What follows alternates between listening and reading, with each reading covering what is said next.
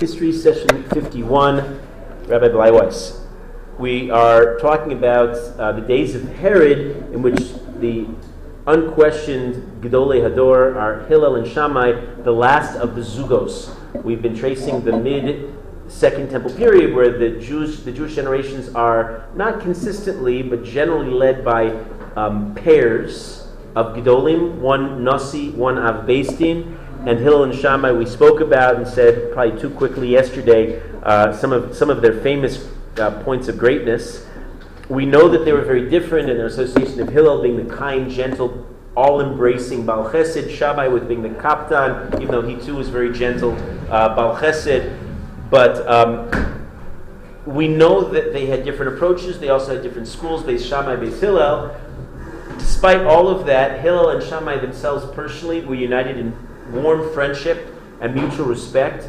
That's something you don't always get. We were just talking now about all these different differences between Jews, and something that we don't always remember to do. We can agree to disagree, and what we're supposed to be is friends at the end of the day. They both made many decrees, many takanos together for the sake of the Jewish people, even when it came to the point that their technical halachic disagreements threatened to divide them into two nations. And I refer you to the first chapter of Mishnayos in Yevamos. Anybody learn Yevamos? It's the Daf Yomi that they're doing. You learn the first chapter. At the end of the first chapter of Yevamos, they effectively come down to, I won't get into the whole machlokus there, but if you consider the ramifications of Beis Shammai's view with Beis Hillel's view, they are not compatible.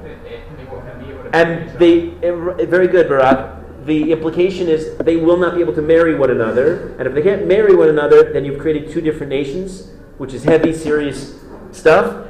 And the Mishnah concludes, that's not what we'll say. We're going to paskin like one of them. The Mishnah famously uses the Lashon, Elu ve'elu divrei Elokim Chaim. Both this view and that view are both words of the living God. They're both L'Shem Shamayim. And we embraced them both, and that was what they did. When was there not unity? This is a really significant thing. I'm sorry not everybody is here for this, but maybe we'll repeat this as well. In Beis Hillel, Beis Shammai were big academies, big Torah centers. As we said yesterday, the largest yeshivas ever until this time at least. And there were a lot of great figures, personalities that come out of here. Of course, Hillel and Shammai, the leaders, but many others as well. But there were other people in school, and tell me if this starts to sound familiar, because it's a very, very relevant point. It comes up in the Gemara in Sanhedrin and also in Sota and elsewhere. There were certain people who were learning in these schools, and they learned something. They were not nobodies, and they were not abject Amei Haaretz on the one hand. On the other hand, they were certainly not Gedolim. They were described as Talmidei Beis Hillel, Ubeis Shammai Shaloshim Shukol Tzorkan. The problem was they didn't do adequate shimush. Kol Tzorkan. They hadn't really learned enough, but they kind of thought they did. And because they could talk a good game and maybe they're charismatic leaders, they arose in prominence and attracted a following. And Chazal say because of these people, Rabu Machlokus B'Yisrael, that's when Machlokus begins. Yeah, we'll close together. That's when Machlokus begins to infect the Jewish people. And Julian, you haven't been here to hear this, but we've gradually moved in the Second Temple period from an existential situation in which there was initially no Machlokus. In the days of prophecy, there was no arguments because you knew exactly what HaKadosh Baruch Hu wanted from you. The tap of prophecy was turned off. That water tap was turned off. No more prophecy. You had Chachamim arising, and then with the Zugos, you had the first Machlokus that lasted several generations. With Hillel and Shammai yesterday, we saw the next three Machlokuses, Machlokot.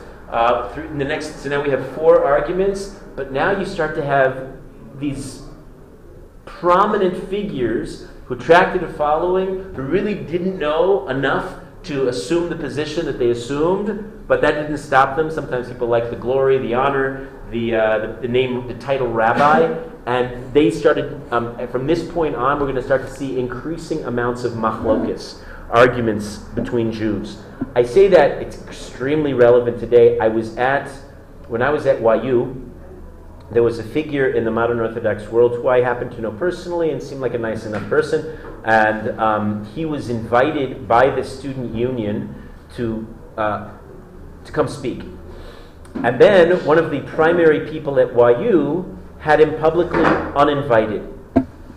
And that, especially from my background, coming from a liberal arts kind of an education where that seems so intolerant, and to publicly humiliate this figure, what had the figure done that was so wrong? So I went over and I had a connection with the senior rabbi at YU who had done this public uninviting, and I asked him very respectfully, I said, I don't know the situation, I just want to understand what happened, especially since I thought this other rabbi was a very decent fellow.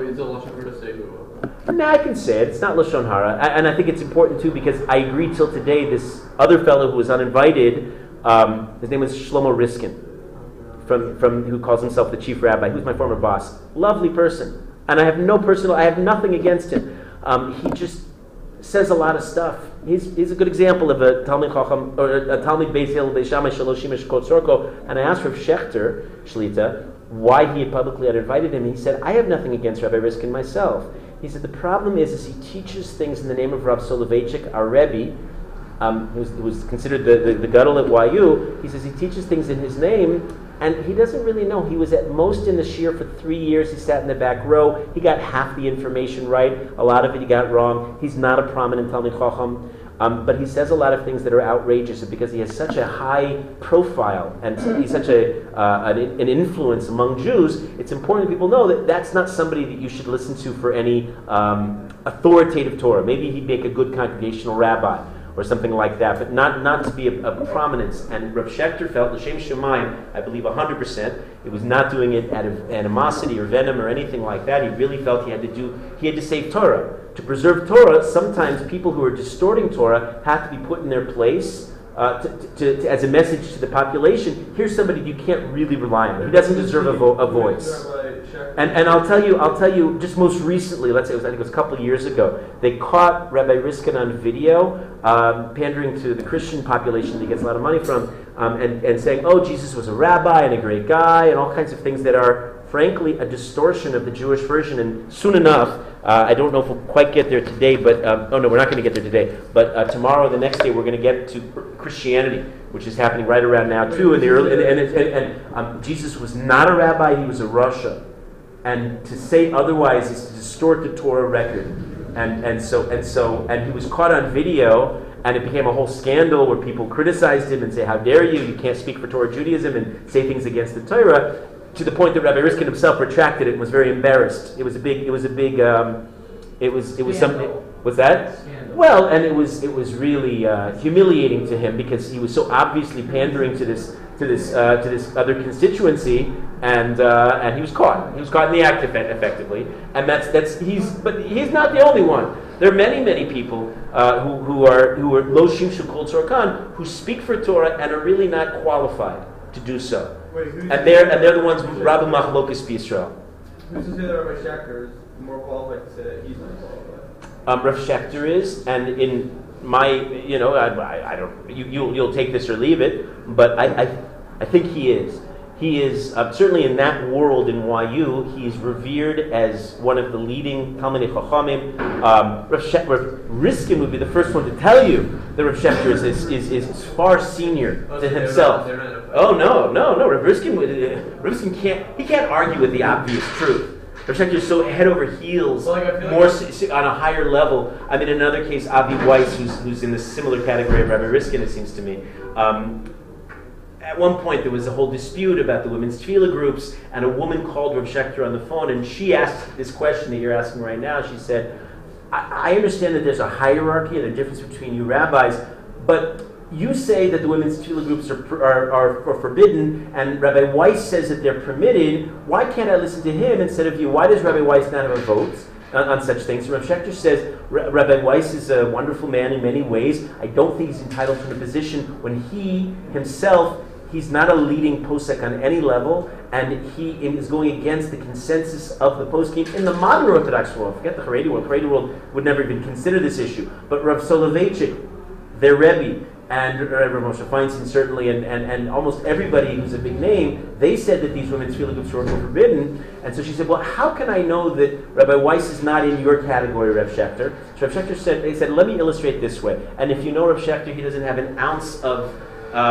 grandstanding or arrogance about him. He's the most humble individual. But he said, to illustrate this point to the woman, he said, when Avi Weiss was in my class in Smicha, he did very poorly on the exams that I gave him. As a way of expressing the difference, there is a hierarchy among rabbis, and they're not entitled to equal voices.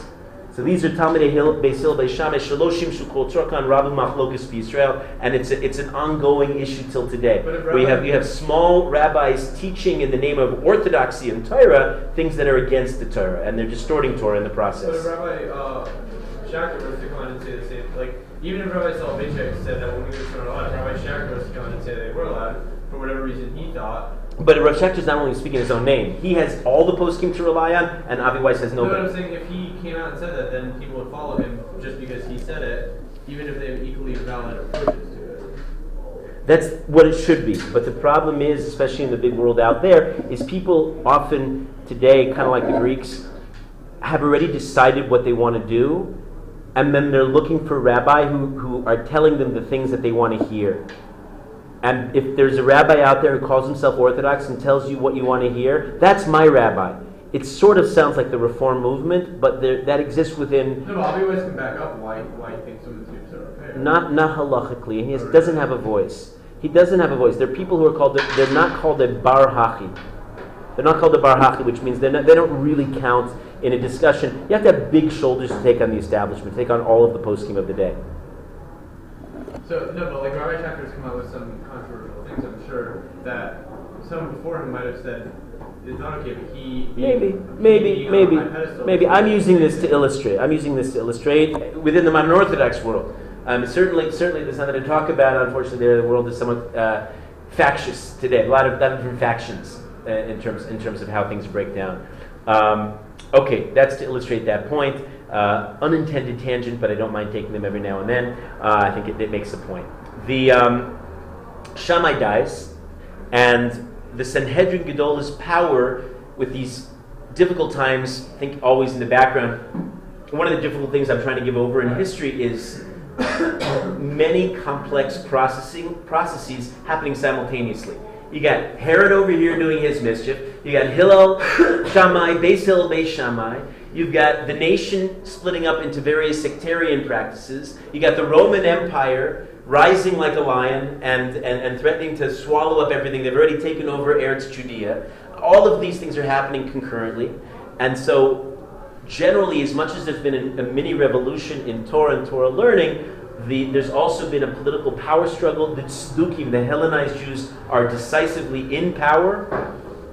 Herod, of course, being the most of the Hellenized Jews. The Jews are being massacred and pushed out. Torah is now diminishing, and the Sanhedrin Gedol's power is diminishing, and they recognize this by changing the structure of authority. Up until this point, we've had the period of the Zugos, 5 pairs who've led the Jews.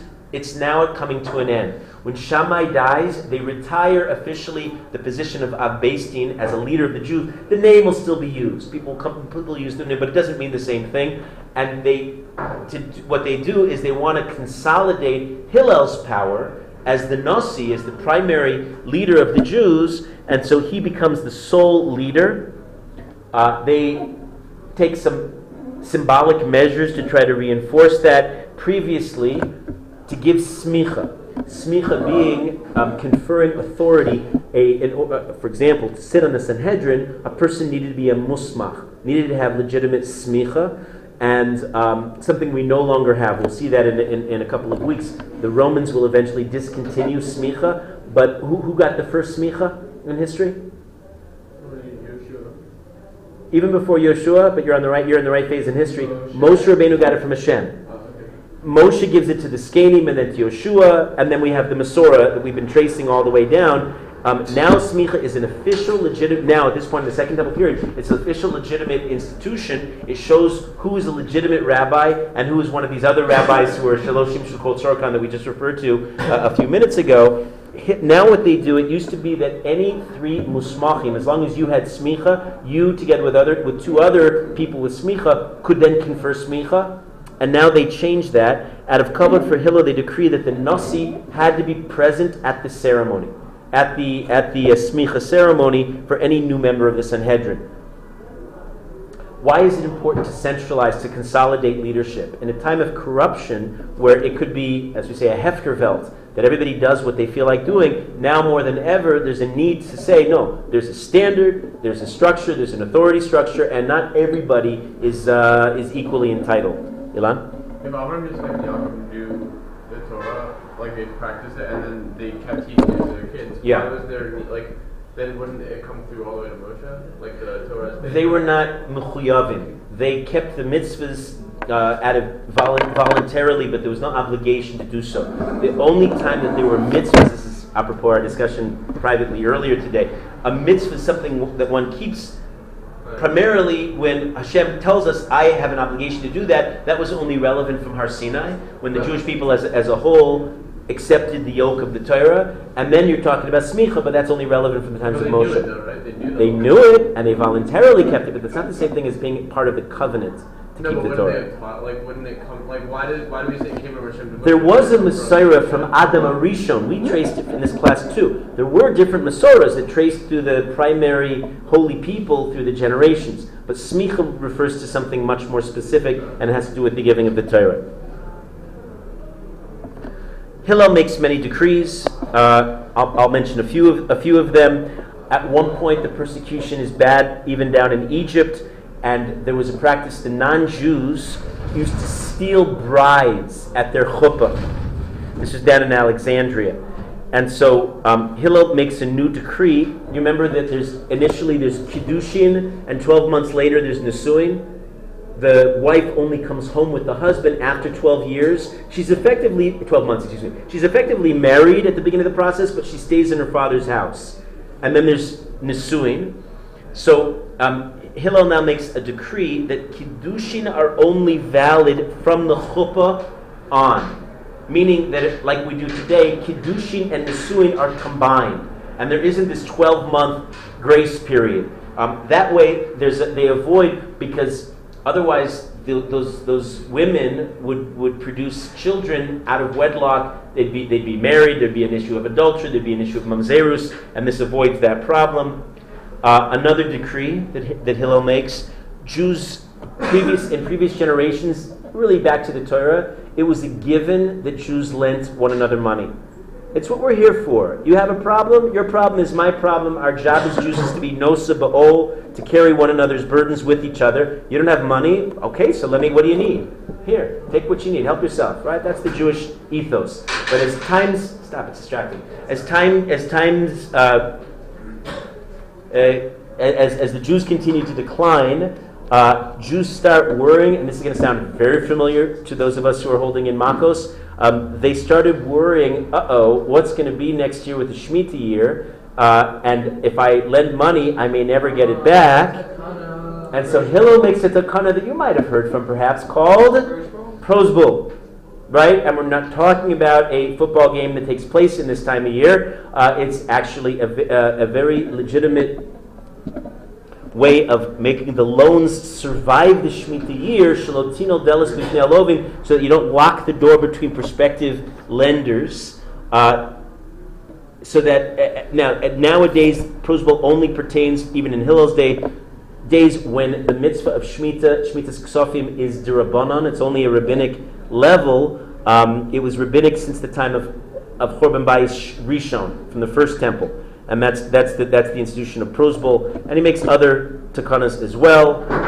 There are other great rabbis during this period. Maybe you've heard of a couple of these names.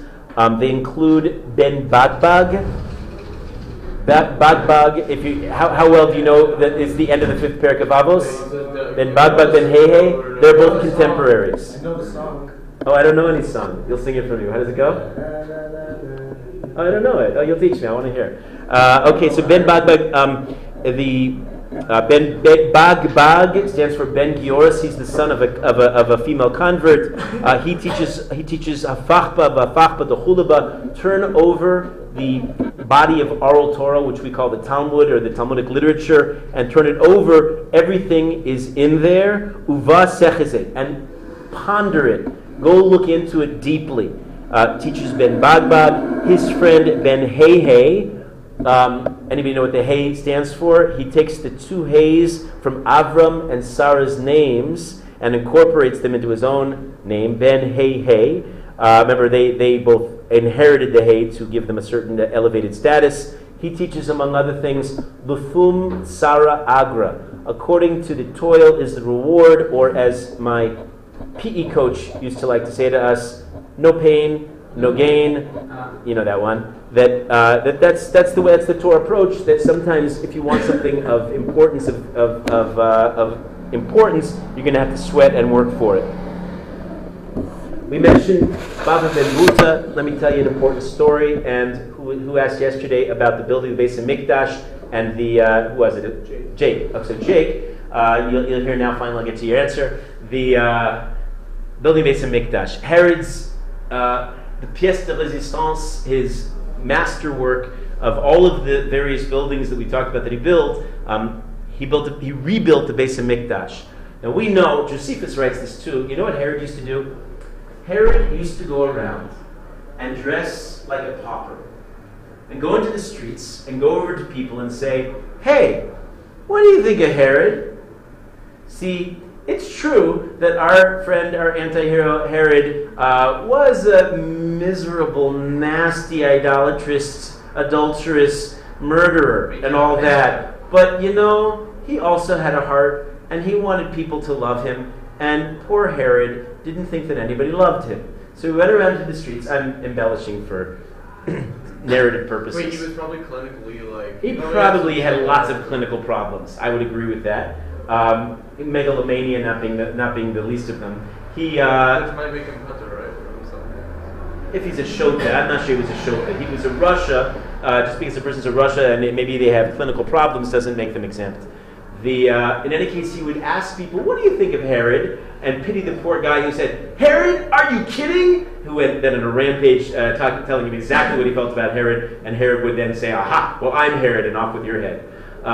And like that. Well, the Gemara in Baba Basra tells a story in more detail. After he poked Baba Ben Buta's eyes out with porcupine pins, he goes over to the blind sage, and again, incognito, or so he thinks, he tries to start up with Baba Ben Buta. "What do you think of Herod?" And he goads him on, and he's looking for him to badmouth the king. And Baba Ben Buta refuses to take the bait, and he says nothing negative. And at the end of the dialogue, Herod is immediately stunned, and he has a realization. He thinks, this is the real thing. This person truly is a tzaddik as they claim he was. I never knew it. Uh-oh. If he's the real thing, if he really is a chacham tzaddik olam, then what about all the rest of the rabbis who I've killed? Thinking that they were also vying for my power and were secretly plotting and all the rest of that. What have I done? And he asks Baba Ben Buta, he says, how can I ever repay all of the terrible things I've done? Don't forget, Herod did know he was a son of converts. He did know. Doesn't the Gemara say it was Eliyahu Hanavi? Eliyahu Hanavi is often the figure in these cases, but the Gemara that I'm referring to explicitly names Baba Ben Buta. I mean like in the Gemara when he's like trying to do tshuva, he tells him to rebuild the Beis Hamikdash. But what was told him was Eliyahu Hanavi. Not according to the Gemara that I'm referring to, unless somehow Baba Ben Buta has a body double. Go look it up. It's Dalet Amud Aleph. Eliyahu Hanavi can look like anyone, so. Okay, it's possible, but he's identified as Baba. Baba Ben Buta says, Ki bisa ora shel olam, you've extinguished the light of the world by killing off so many great luminaries, so many great sages. Now, busy yourself in bi osek in oro shel olam. Go busy yourself in relighting the lamp of the world. That will be the Beis Hamikdash. And what we know, parenthetically, was the Beis HaMikdash at this stage in history was falling into shambles. It was falling into disrepairs on every possible level, and it was in desperate need of rebuilding. You remember the first version of the Second Temple was built minimally. They had a little budget, they had few means at their disposal, and so Shivat Zion built halachically, technically a kosher building, but just. It was revised 2 times in the interim. Anybody remember who the first renovations were under? Shimon HaTzadik, again by the Chashmonaim, but again now we're finding ourselves over 100 years later, and it's in great need of rebuilding. And Herod hears the idea. He fears, though, maybe back in Rome they won't endorse the plan. So Baba Ben Buta suggests a plan. He says like this: go send a messenger to ask permission from the Romans to build or rebuild or renovate the Beis HaMikdash. But what you should do is make sure that messenger takes his good old time and takes at least 3 years, and in the meantime, you start building. And by the time they get word, and even if they say no, what you'll say is, oh, it's not my fault, the messenger took too long, I've already built it, oh, whoops. What can I do? So maybe the messenger can get killed, but what does Herod care about human life? Since when has he ever cared about the individual? Oh, that's true. That's an interesting point. You have a kasha in the Gemara. Go look up the Gemara and see what the Mefarshim say. By the way, later on, the Romans get the message and they see through the ruse and they say like this. They answer Herod. They say, "Do not build." And it's too late, of course, because Herod's already started. They say, "Do not build, and if you've already done it, Sefer Yuchshin Shalcha Biyadenuhu. We know where you live. The book of your heritage is in our vaults, and we can get you, Herod. We know where you come from, and your inauspicious roots." They say that threateningly, although the Gemara never elaborates what they wind up doing with that Sefer Yuchsin, with that book of his relations. Herod then sets about to rebuild the Beis HaMikdash, and I mentioned when we went on our tour a couple weeks ago in the Machon HaMikdash, and we looked around, we saw the models. The Herodian version, the fourth version of the Beis HaMikdash, was not necessarily the most glorious version.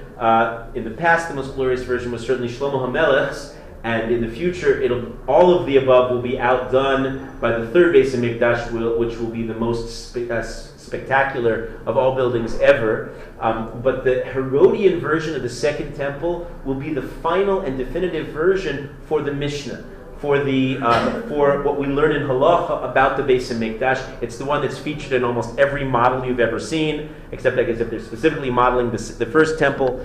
And he builds it. He uses his own treasures. He uses the tombs that he raided. Remember we said he raided the king's tomb. In one episode, he reaches the tombs of David and Shlomo, and he sends 2 youth down to the treasures, and a fire. As they're about to go and raid the treasures, the fire comes out, killing them and almost killing Herod too. Herod barely gets away.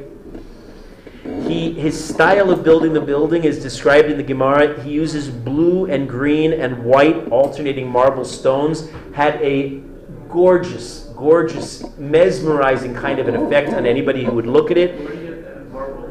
Interesting. He imported it. It was marble stones, and I don't know if Chazal comment on the marble. I know what the archaeologists tell us is that there is no and the geologists tell us there's no indigenous marble in Eretz Yisrael. Most of the marble was imported. The closest marble is up in Turkey. So, but Herod could import and had the money to do so. So he built this beautiful green, blue, red. Green, blue, white, and when you looked at it, the Gemara describes it had the effect of watching the waves in an ocean. When you looked at the walls of the Beis HaMikdash, Herod though wasn't satisfied and didn't feel it was lush enough, so he almost overlaid the green, blue, white with gold. And the rabbis say, no, don't do that. You've got it just perfect, and they dissuade him. The people who've been oppressed under Herod for all these years, their oppression, their suffering gives way to a new simcha, a new elation as they celebrate the newly reconstituted, rebuilt the Beis HaMikdash.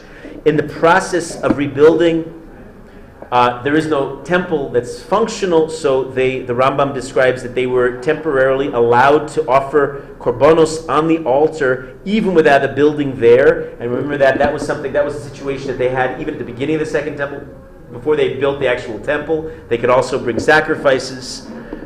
The Gemara describes in Tainis that Hashem supports their enthusiasm when they set about their task of rebuilding the Beis HaMikdash. Obviously, the Kodesh Kodashim was not built by any ordinary workers, but by Kohanim, and only Kohanim.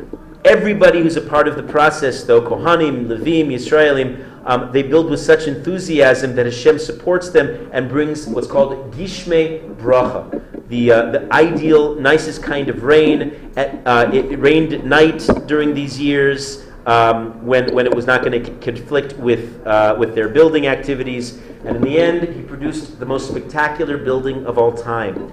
Don't trust me. Listen to the Gemara on the topic. The Gemara says, Mishlo Ra'a Binyan Hordus. Whoever has not seen the building that Hordus built, Lo Ra'a Binyan No'eh Miyamav, has never seen a beautiful building in his days.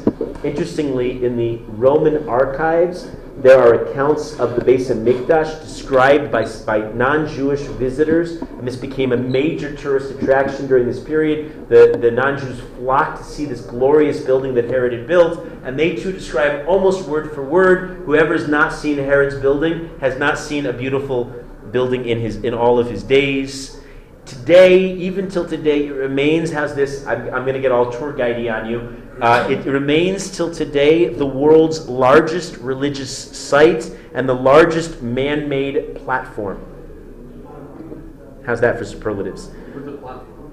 Meaning the whole plaza level was artificially created. Herod arguably expanded the dimension of what we call the Temple Mount, not the temple, but that box upon which the temple stood. And those of you who were with me on the tour, we described this somewhat, so that the western wall that we have today, many feel, I don't think this is absolutely 100% certain, but many feel reasonably that the whole western wall was an addition, brought out several meters from the pre-existing temple box, the Temple Mount, and that the stones that you see, especially further down, are the Herodian stones. You can pick them out as being the large embossed stones with a beautifully finished, smooth frame around the stones. That's what most people feel are Herodian stones, and they're reflected in the different structures around the country that Herod built. He also builds, in addition to the temple, he builds in the north.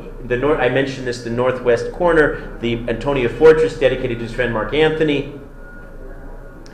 The Romans, as we said, would be in awe. He builds a special structure where the El-Aqsa Mosque stands today on the south side of the Temple Mount. He builds what's called the Stav Malchuti, the royal portico, which is kind of like bleachers, that effect that people can come and just watch the Avoda in the Beis HaMikdash. And indeed, they would come and they'd watch the wonders of the day. The Romans, the pagans, had no vocabulary for what they witnessed, and they describe this also in their archives. They say back in Judea, in the temple that Herod built, they say they have an entire entire day of the week where nobody does any work. You ever heard of such a thing? Can you imagine a week without Shabbos? I mean, today the world is so influenced by the Christians and the Muslims that the work week also has a weekend. But in the pagan world, who needed a weekend? Every day was somehow just another day. And the Romans were mesmerized by this. And polytheists in India, do they not have a holy day? I think that they do. I think that they do in different ways, but it's not obvious. Certainly in the ancient paganism, it was not a given.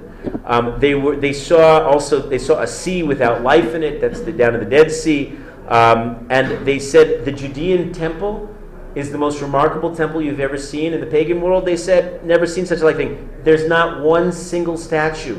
What do they do there? Because they couldn't conceive of such a thing. It's like you tell a guy coming to yeshiva and they don't have any televisions. Well, what do they do all day? Well, I mean, that was in the days before everybody brought their smartphones and computer and laptops. But Laptops. yeah, what laptops, huh? Yeah, these things are all possible. Herod had a bunch of kids. He had a bunch of wives, he had a bunch of kids. We met one of his wives, Miriam. Now, according to Josephus, Miriam and Herod had two sons.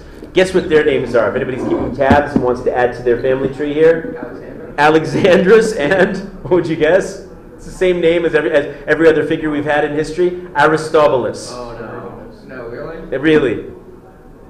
Predictably. And these two sons were warmly received and beloved by the people. I say that this is Josephus' description. Rav Miller says Victor Miller's presentation of history, he doesn't believe that these two sons were actually Miriam's sons. Herod actually tries to pass them off as being from the Hasmonean line, but they really weren't. And by saying that, he's actually reconciled the Gemara in Baba Basra that says that the Hasmonean line had already died out. Herod had killed them off.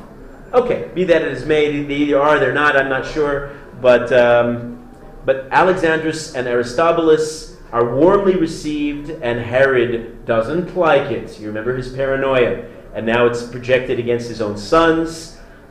His relatives, including, remember, his sister is always at his side, Shlomis.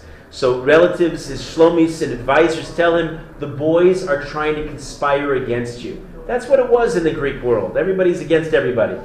And the boys, your sons, are trying to overrule you. And Herod is bereft. And he testifies against his own sons. He says they're morid b'malchus, they're rebelling against the king, and he arranges to have his own sons hanged, and they are in the place that's designated for Puranus, for bad things to happen to Jews. Last week's Parsha, this week's Parsha, because as we say, whatever you're learning, it's always in Parsha. Where's the place that's designated for bad things in Eretz Yisrael? Last week's Parsha, this week's Parsha? West Bank. What is it? West Bank. Well, someplace in it, Shechem. Shechem was last week, Parshas Vayishlach with Dinah and Shechem and Chamor. This week's Parsha, what happens in Shechem? This week's Parsha? Parshas Vayeshev. Mechiras Yosef. The sale of Yosef is in Shechem. That happens in Shechem? And Herod has these two boys hanged for sedition in Shechem. Augustus, remember Augustus is this relatively kindly Caesar back in Rome. It was Augustus who actually makes the comment very dryly. He says, better to have been Herod's dog than one of his children. I'll say. Herod would kill many, many more. Wait, isn't there Herod's family too? So about 70 years ago, an archaeologist by the name of Ehud Netzer was discovered what he claims is the tomb of Herod in Herodion, one of Herod's magnificent structures. It's an artificially built mountain. And he feels he found Herod's tomb, and I think there's a strong case to be made for that. I don't think he proved it beyond a shadow of a doubt, but I think you can make a case that that's the place. And sadly, this man had actually dedicated his life to looking for Herod's tomb and excavated it Herodion and died there, excavating for Herod's tomb sometime thereafter. Recently, there's a whole dedication to him there. What's his name? Ehud Netzer, you can check me on that. I'm pretty sure that's his name. Anyway, so he has them hanged in Shechem, and he's a brute. He's a brute. He kills everybody. He doesn't just reserve his murders, rampages for Jews, but they get the brunt of it. He imprisons them. He tortures them.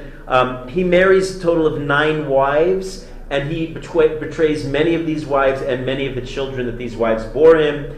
He died next. Ehud Netzer, I got it right? Yeah. He also found the oldest synagogue ever found. He claims to have found the oldest synagogue. I always try to revise the archaeologists and make these grand, spectacular claims because that's where they can get tenure, that's how they can get positions and so on. And you have to take all of these things with a grain of salt. Maybe they know. I don't think that they virtually cannot prove their findings beyond a shadow of a doubt. Older than the one in Babylonia, though. No, fine. It makes. Right. You notice my preferred way of phrasing it is they can make a strong argument, or they can make an argument. And sometimes they make a weak argument, but they can't prove any of these things. Herod, at 70 years old, becomes mortally ill. He has a bloated belly, agonizing pains, worms, and the man absolutely reeks. Nobody can come near him because of this horrid stench that emanates from Herod, which of course is symbolic of everything that he is and has become. And a false rumor circulates that he's finally died. Logically, ding dong, the witch is dead. There's dancing in the streets. and many celebrate, including Chachamim by the name of Yehuda ben Sipori, Matisyahu ben Margolos, and 40 others are celebrating. They go inside the area of the Beis Hamikdash and topple a statue that Herod latterly has built, a golden eagle, not in the area of the temple, but right near it. And when Herod discovers that this is what they're doing, celebrating his own death that hasn't happened yet, he captures these tzaddikim, this Yehuda and this Matisyahu and the 40 others, and has them all burned alive. And then Herod's about to pass on, and he, like many tyrants, wants to ensure that some kind of power structure remains after his death. So he realizes that nobody can replace him. He has a unique power structure, and none of his heirs are competent enough. So he leaves 4 heirs and divides up Judea as follows. His youngest son is Antipas, and he leaves him the Galilee and what's called Aver Yarden across the Jordan, the 2.5 tribes, that region over there. He has another son named Philippus, and he gives him the area that we call the Golan, the eastern Galilee, as it was known back then. His sister Shlomis, he gives the southeastern area where we think of Ashdod, Yavne, what was formerly the Philistine area. And a son from a Kusis, a Shomroni woman named Archelaus, he gives all of Yehuda, this area around Yerushalayim. Okay, so some of these names, especially his son Antipas, you're going to hear a lot about. Philippus less, Shlomis we're going to hear some about, and Archelaus we're going to hear more about. And then, as a final touch to a wicked life, he arranges to have thousands of men, all heads of households, and all leaders of different Jewish communities, gathered, and the order is, and he leaves the order with his sister, when I die, simultaneously, when my death is announced, all of these men are to be executed. What is his idea? He knows that when he dies, it's going to be cause for great celebration among Klal Yisrael, and he wants it to be a day of great mourning, and he's going to ensure it, even in his dying breaths, that they're going to be in mourning as he has all of these men executed. He dies, and Shlomis is about to give the command, and she doesn't have it within her. And she fears a revolt, and instead of executing all of these leaders of households and Jewish leaders, instead she has them released. So now the exaltation is double. Now there's been a Yeshua, a redemption, and Herod has died. Herod's son Archelaus then is the next immediate ruler in this south region in Eretz Yisrael. He seems to be okay at first. You can imagine the Jews are somewhat wary. Is he a chip off the old block? Is he like the old man? He seems to be magnanimous. Immediately, the Jews come with an understandable complaint. They protest the harsh deaths of Yehuda ben Sipori and Matisyahu ben Margolos and the 40 men who Herod just a few days earlier had executed. And Archelaus says, "Oh, you don't like that?" And his response is to massacre some say 3,000, some say up to 9,000 Jews at the next Korban Pesach celebration. You think my dad was bad? Just wait till you get what I have in store for you. Kind of sounds like Rechavam with Whippy the Scorpion. But Rechavam was ineffected, and Archelaus, at least momentarily, very very temporarily, is a good connection, are you? To make. The Romans at this point have officially taken over the institution of the Kohen Gadol. They knew exactly what was profitable, and you buy off the Roman institution, you too could be Kohen Gadol, not for a year usually. It didn't last that long before the Kohen Gadol died, but they liked the power, and so people paid them off. Archelaus plunders, the Romans under Archelaus plunder the treasures of the Beis Hamikdash, and now increasing broad-ranging persecutions spread out over Eretz Yisrael. Archelaus is in power for 9 years, but they're 9 years of misery, and the Jews complain. And Augustus, back in Rome, who again is not exactly a hero, but he's probably the kindest of the different Roman emperors to the Jews, finally, Augustus can't take the complaints anymore, and so he has Archelaus banished to Vienna, and he's replaced now with Antipas, the son who was the ruler of the north. Antipas, meanwhile, has taken on his father's name and is called Herod Antipas. And he does something, I mentioned him earlier this year. Did anybody know what else? His probably most famous achievement, Herod Antipas, the second Herod, accomplished? He built a city. No? It's a really important city. It didn't exist before. I'll talk about it tomorrow. B'ezras Hashem. I'm not telling you what it is. And Herod built Masada, and this isn't that. It's not that. No, that was Herod the father. I'm talking about Herod Antipas. Okay, so stay tuned. No. Yaffo. Are you talking about Yaffo is from the Tanakh? Yonah, a Navi. No. Herod Antipas invents a new city. But we'll get to that B'ezras Hashem tomorrow. Tomorrow we're going to pick up with the discussion of the Gedolim in the days of the later days of the Second Temple period, together with an outbreak of sectarianism. In the late Second Temple period, there were more sects, more different groups of Jews than at any other time in history, and most notoriously, a particular sect of people that deserve a certain amount of emphasis. They will have a big impact on history, and of course I'm thinking of the Christians. Have a good night.